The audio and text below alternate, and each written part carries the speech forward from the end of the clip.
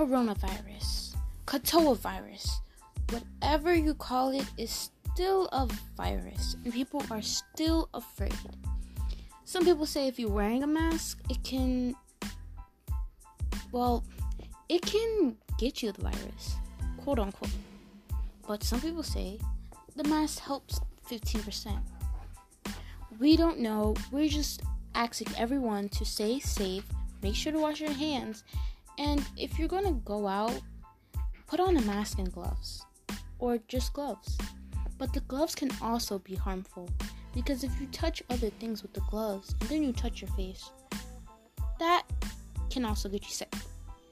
So we're just asking for you guys to be careful and stay safe.